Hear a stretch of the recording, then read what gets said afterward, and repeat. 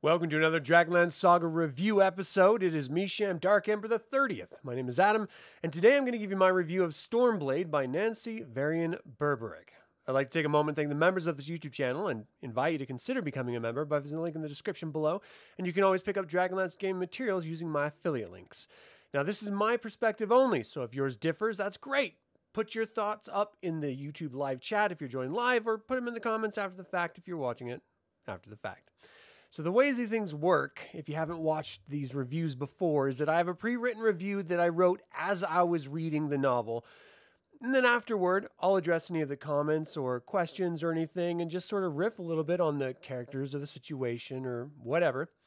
And that's kind of it. So let's dive in, shall we? Now, I had completely forgotten this novel, and I'm sure I read it as a child, but for the life of me, nothing I am reading at the very beginning of this is familiar at all. That being said, I'm really enjoying it. Now, it's set after the Heroes of the Lance liberate the prisoners of Pax Tharkaz and are headed across the Calcus Mountains toward Thorbarden. Now, naturally, this is worrying the dwarves as they, for the most part, don't want any humans, or anyone for that matter, in their halls. Simultaneously, a dwarven smith named Isarn Hammerfell crafted the first King's Blade in 300 years. This is important because the death of the last king, Duncan, and the Hammer of because of the death of the last king, the Hammer of Karaz went missing, and without it, there cannot be a true king of Thorbarden. However, if one of the Thanes has the King's Blade, they can rule as King Regent. So the Hylar and Thewar Thanes are furiously searching for it, and the blade went missing after it was constructed. I also like that Verminard is alive, and his dragon Ember is regularly patrolling the lands in Abanasinia. This lines up perfectly with the Advanced Dungeons & Dragons modules, though it doesn't line up with the Chronicles trilogy. So I wonder if readers were confused when they read this. In either case, both Thanes had sent parties searching for the sword as they argue over the coming prisoners. The sword was spotted in possession of a human ranger named Hawk, who is Hauk, or H-A-U-K, Hawk, who's part of a freedom fighting party making guerrilla attacks on the Red Dragon Army. Hawk is in the town of Longridge, which is controlled by Verminard's agent, Carvath. He enters the town and two dwarves see his sword and make a wager for it. Hawk wins the wager and ends up secretly giving the sword to a barmaid named Kalida.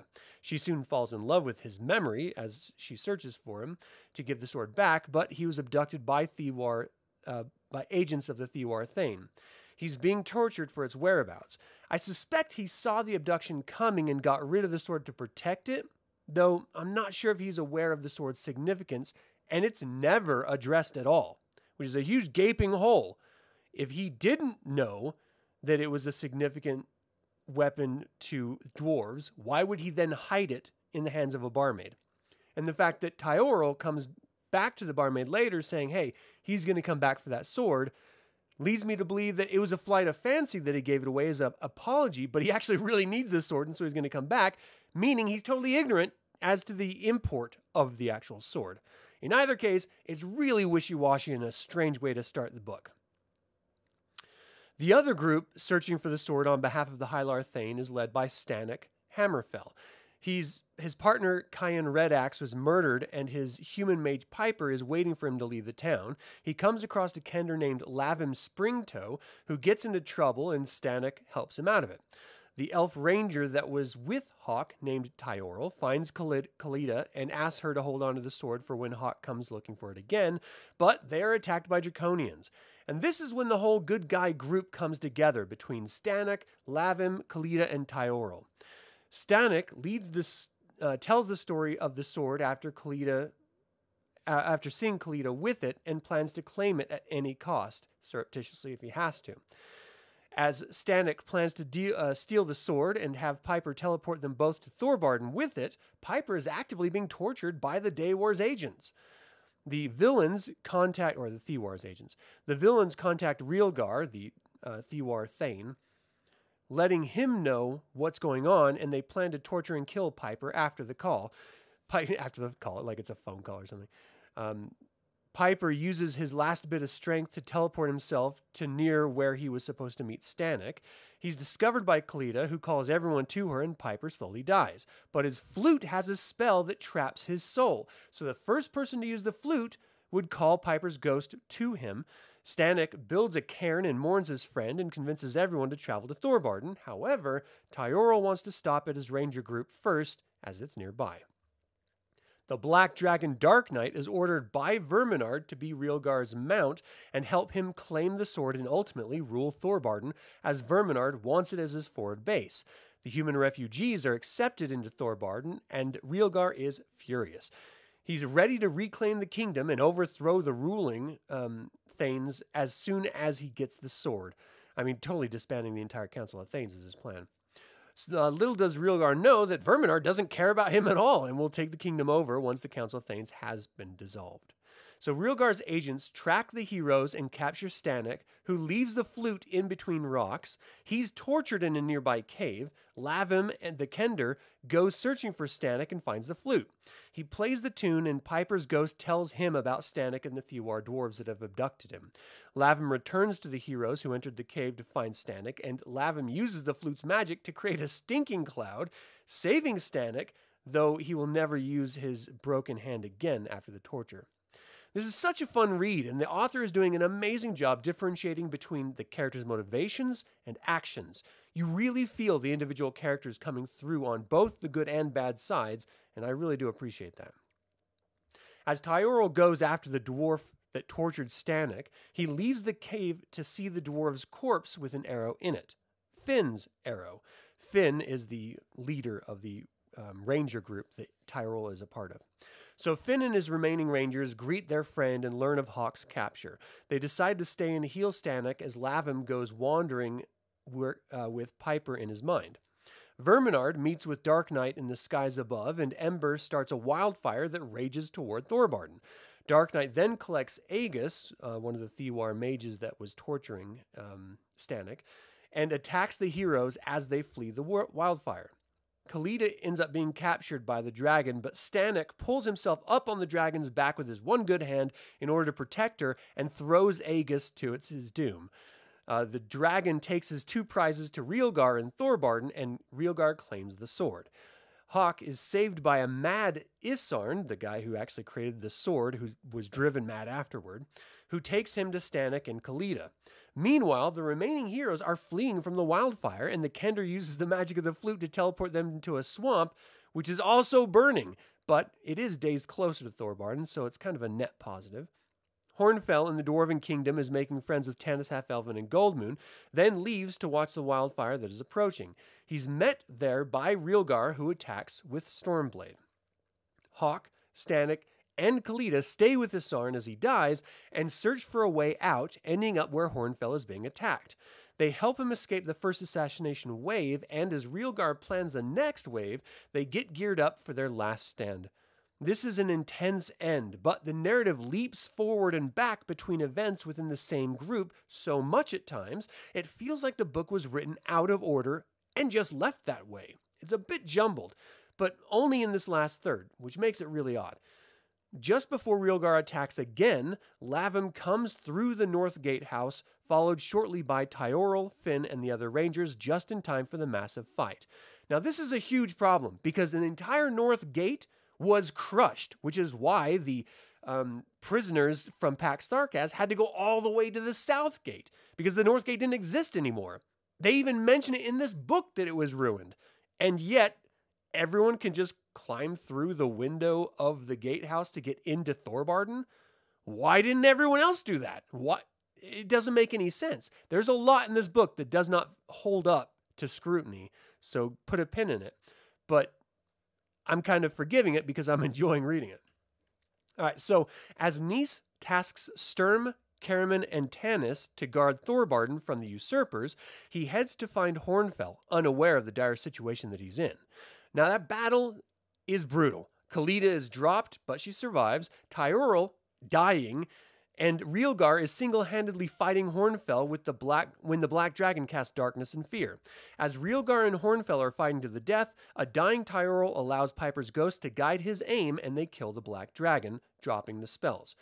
Hornfell struggles and kicks Realgar, 300 style, out of the gate over a cliff to his death, grabbing Stormblade as it falls at the last minute. We then cut a few days later as Lavem is told where the Hammer of Karis is, and they all gather for Tyrell's funeral. At the end, Lavem tells Hornfell that the hammer is in Duncan's tomb, and the heroes all agree to go find it. This is in stark contrast to both the modules and the novels. It was clearly noted that the companions found the hammer, so why did the author end this novel this way? What happened to the heroes that tried to find the hammer from this book? We know that while the companions were in Thorbarden, Tasselhoff and Flint found the hammer, and with Verminard still alive, he sneaks into Thorbarden and confronts the companions in the module. So it doesn't make any sense as an ending, other than it being a happy and hopeful one. Now, I do look forward to reading The Gates of Thorbarden, which is the sequel to this, though I don't think it references these heroes at all. All in all, I really enjoyed this novel and only remembered the last third of it from my first reading. I would highly recommend it to any Dragonlance or Dwarf fan, as it presents the political difficulties of Thorbarden in a very interesting and succinct way. All right, Jason, thanks for tuning in live. How you doing? You felt the timeline was off with Dragons of Von Twilight. It's not off. The timeline matched up perfectly. It's just it included aspects of the modules which were not in the novel, i.e., the Heroes of the Lance not actually killing Verminard or Ember at all. They thought they killed him, but then they went into Thorbarden, and it was the Daewar and Thewar dwarves that were working with the Red Dragon army that allowed Verminard to sneak in and actually attack the heroes while they were in Thorbarden.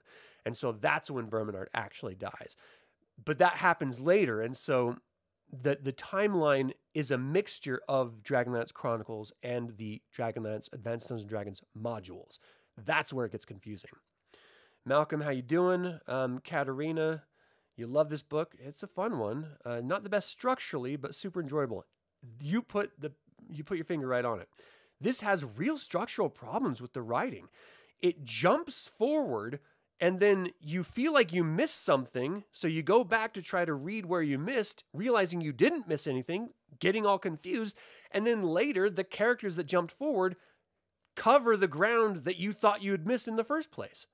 It's a weird narrative technique. It doesn't really work in a novel like this when the whole 2/3 first of the novel don't do that. So it is very much like someone else finished the novel for her, or she just completely changed her writing style in the last third. In either way, it's offsetting or off-putting. So in the modules, isn't the hammer in Skullcap? No, it's always in Duncan's tomb, floating in the cemetery under Thorbarden. I can't for the life of me remember. It's not the Hall of Thanes. It's something else. But well, maybe it is the Hall of Thanes. But no, they find the Helm of Gralin in the Skullcap, and that leads them to the entrance of Thorbarden in the South Gate, which is weird. And then that's how they sort of get in the kingdom, because everyone's like, whoa, where'd you get this? And, you know, what's up with the helmet and stuff? So, I don't know. It's a weird sort of MacGuffin, the whole hammer situation at all, because even though they did find it, it never leaves, and it's one of the 2 required artifacts to create the true Dragonlances. So, like, it makes zero sense. First of all, the hammer didn't exist before Kara's wielded it. I don't think he was gifted it by the gods or reorcs or anything. I think it was created for him. And so the Hammer of Karis is like this magical symbol for Thorbarden and for the King of Thorbarden, even though the king never actually wielded it. But then if it's required for the Dragonlances, how did Huma have true Dragonlances? You know what I mean? So there's a whole bunch of weird wish-washy logic and lore that Dragonlance has always just sort of just move along, don't ask questions, dealt with. Or we'll explain it later, just don't worry about it right now. And they just never get around to explaining it, and other people write about it later on and completely confuse the whole story. I mean, what do you want? You know, a setting that has over 200 novels, you're going to have, and so many different authors, you're going to have a bunch of confusion in it. And I don't know, Katarina, I see your point because they're not professionally written. I would argue that none of the Dragonlance novels, not even Margaret Wise and Trace Hickman, were professionally written because they weren't qualified to write them in the first place. They're not technically authors. You know, they had authored modules and they had edited novels, but they're not like, you know, when they started, they weren't like renowned fantasy authors. And so this was really like them cutting their teeth. And so they just sort of rolled with it and they got a little bit better and they got a little bit better. I'd still think they're not as good as your general fantasy authors nowadays, like George R. R. Martin, for example. But again, that's taste. Everyone has different perspectives. As far as like the quality of writing, they should be intended to be professionally written. Even if you're not a professional writing it, you should do your best to make it as professional as possible. And I think that's the biggest problem when it comes to reflecting back on Dragonlance. At least for me, it's the biggest problem, is that you realize that when you're a kid reading these, you're like, oh, these are fun. These are great novels. And as an adult with a critical eye, you're like, that doesn't make any damn sense. Why did that happen? Why did they make that choice? It was never explained. How come this convenient situation was contrived and yet it's never paid off anywhere else in any other story? There's just a lot of those types of questions, because it doesn't seem like there was ever like a locked down story group that said, whoa, you can't write about that in this because that happens here, over there, in other places. So you have to figure a different weapon or find a different MacGuffin or find a different rationale. And that's never really done. And it's kind of frustrating. So when we're young, we don't notice. Yeah, you're right. I'd never noticed anything about this stuff when I was a kid. But okay, so there are some thoughts here that were sent to me. So this book benefited from rereading as an adult more than any other so far. So some of these thoughts are sent by Chris, and he had noted that when he was young, he didn't like the political stuff, and he only liked the Heroes of the Lance inclusion in this book. And as an adult, he actually learned to really appreciate the political side of it. And I'm sort of the same way. I remember reading the end of this and going like, oh, I have read this as a kid. I remember this part very vividly, but I didn't remember all of it. And so I probably did enjoy it. It just didn't really, I don't know. It didn't have sticking power in my mind, you know? So the next note was that it was nice to read a book that agreed with previous canon, with one notable exception, is Verminard. It's not the only notable exception, as I mentioned with the hammer and with the heroes looking for the hammer and stuff like that.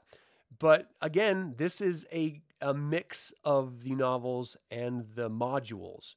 And as someone who played Advanced Dungeons and Dragons a lot as a young man, well, as a kid, I really appreciate that they did actually care, because I'm going to be honest with you, the modules are infinitely better than the novels. There are so many twists and turns that happen in the modules that are never addressed in the novels because they didn't want to spoil them. Because we got to remember, the whole point of the Dragonlance Chronicles trilogy was to sell game products. That was it. The only reason, it was a brand new setting. They needed to like allure people to buy these modules. And so they wrote a novel. It did so well, they wrote more novels. But that was the only reason they wrote those novels. It wasn't because they wanted to tell a good Dragonlance story. There was no such thing. It was just the modules. So, you know, it's literally a selling device for people to buy Advanced Dungeons and Dragons books and buy Dragonlance modules. And so I like the inclusion of that. The tone of this book was what he preferred and reminiscent of the other Dragonlance books in the era. His point being this is a war-torn era and it is reflected in the people who live it.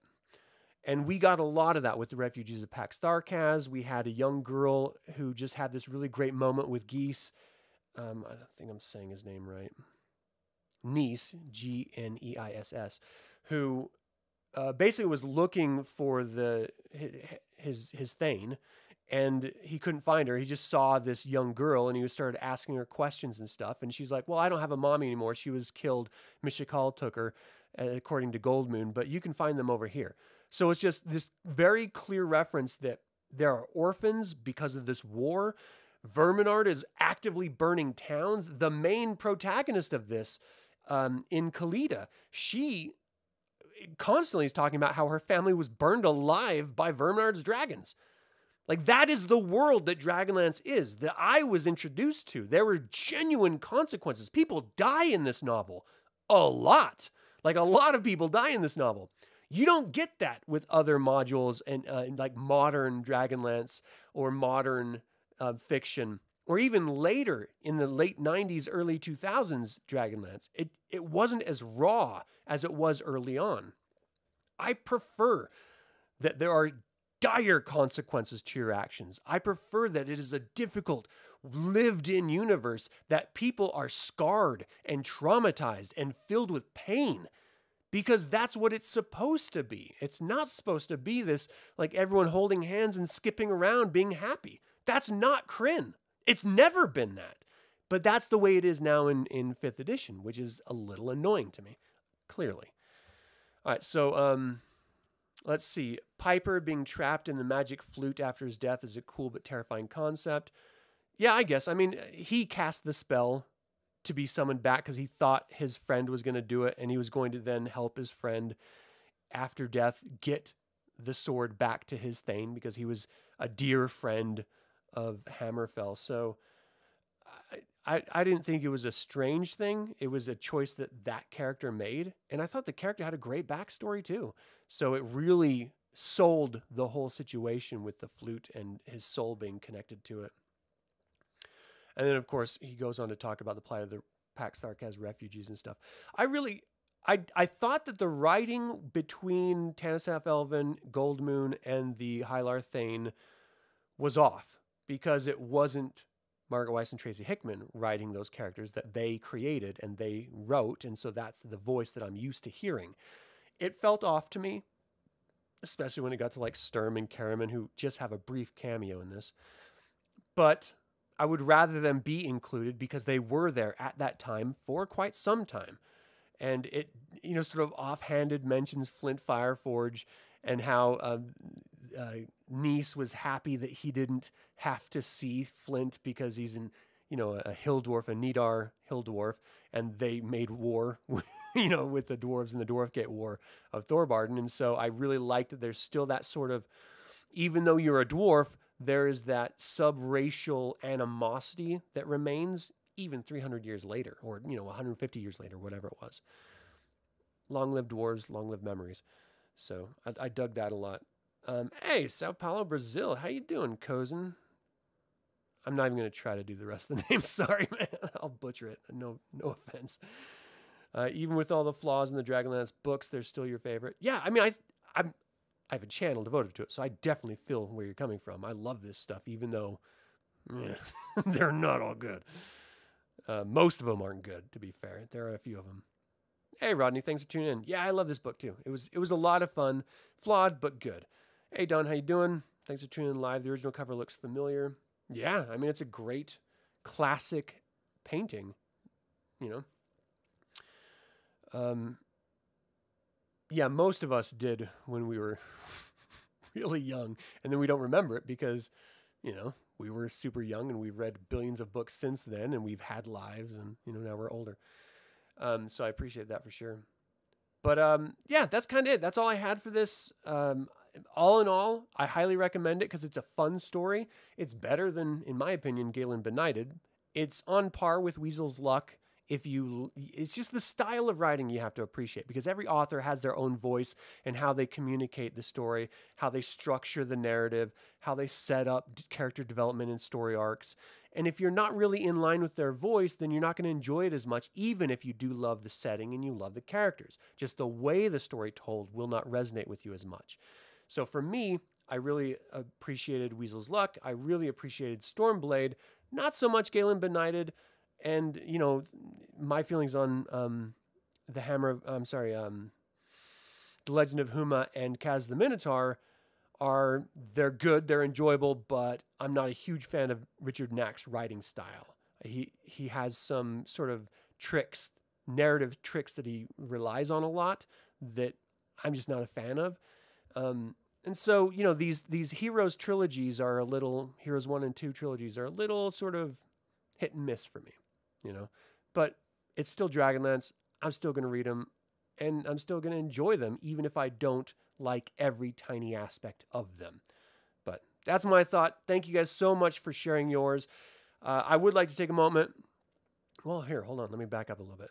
That is it for my review of Stormblade by Nancy Varian Berberick. What do you think about Verminard being alive in the novel? Did it confuse you when you first read it, if you didn't know about the modules? And finally, did these heroes ever find the Hammer of Karas? You can email me at info@dlsaga.com or leave a comment below. I would like to take a moment and remind you to subscribe to this YouTube channel, ring the bell to get notified about upcoming videos, and click the like button. This all goes to help other Dragonlance fans learn about this channel and its content. And this channel is all about celebrating the wonderful world of the Dragonlance saga, and I hope you join in the celebration. Thank you for joining. Thanks for watching anyway. My name is Adam with Dragonlance Saga, and until next time, Slanjavar.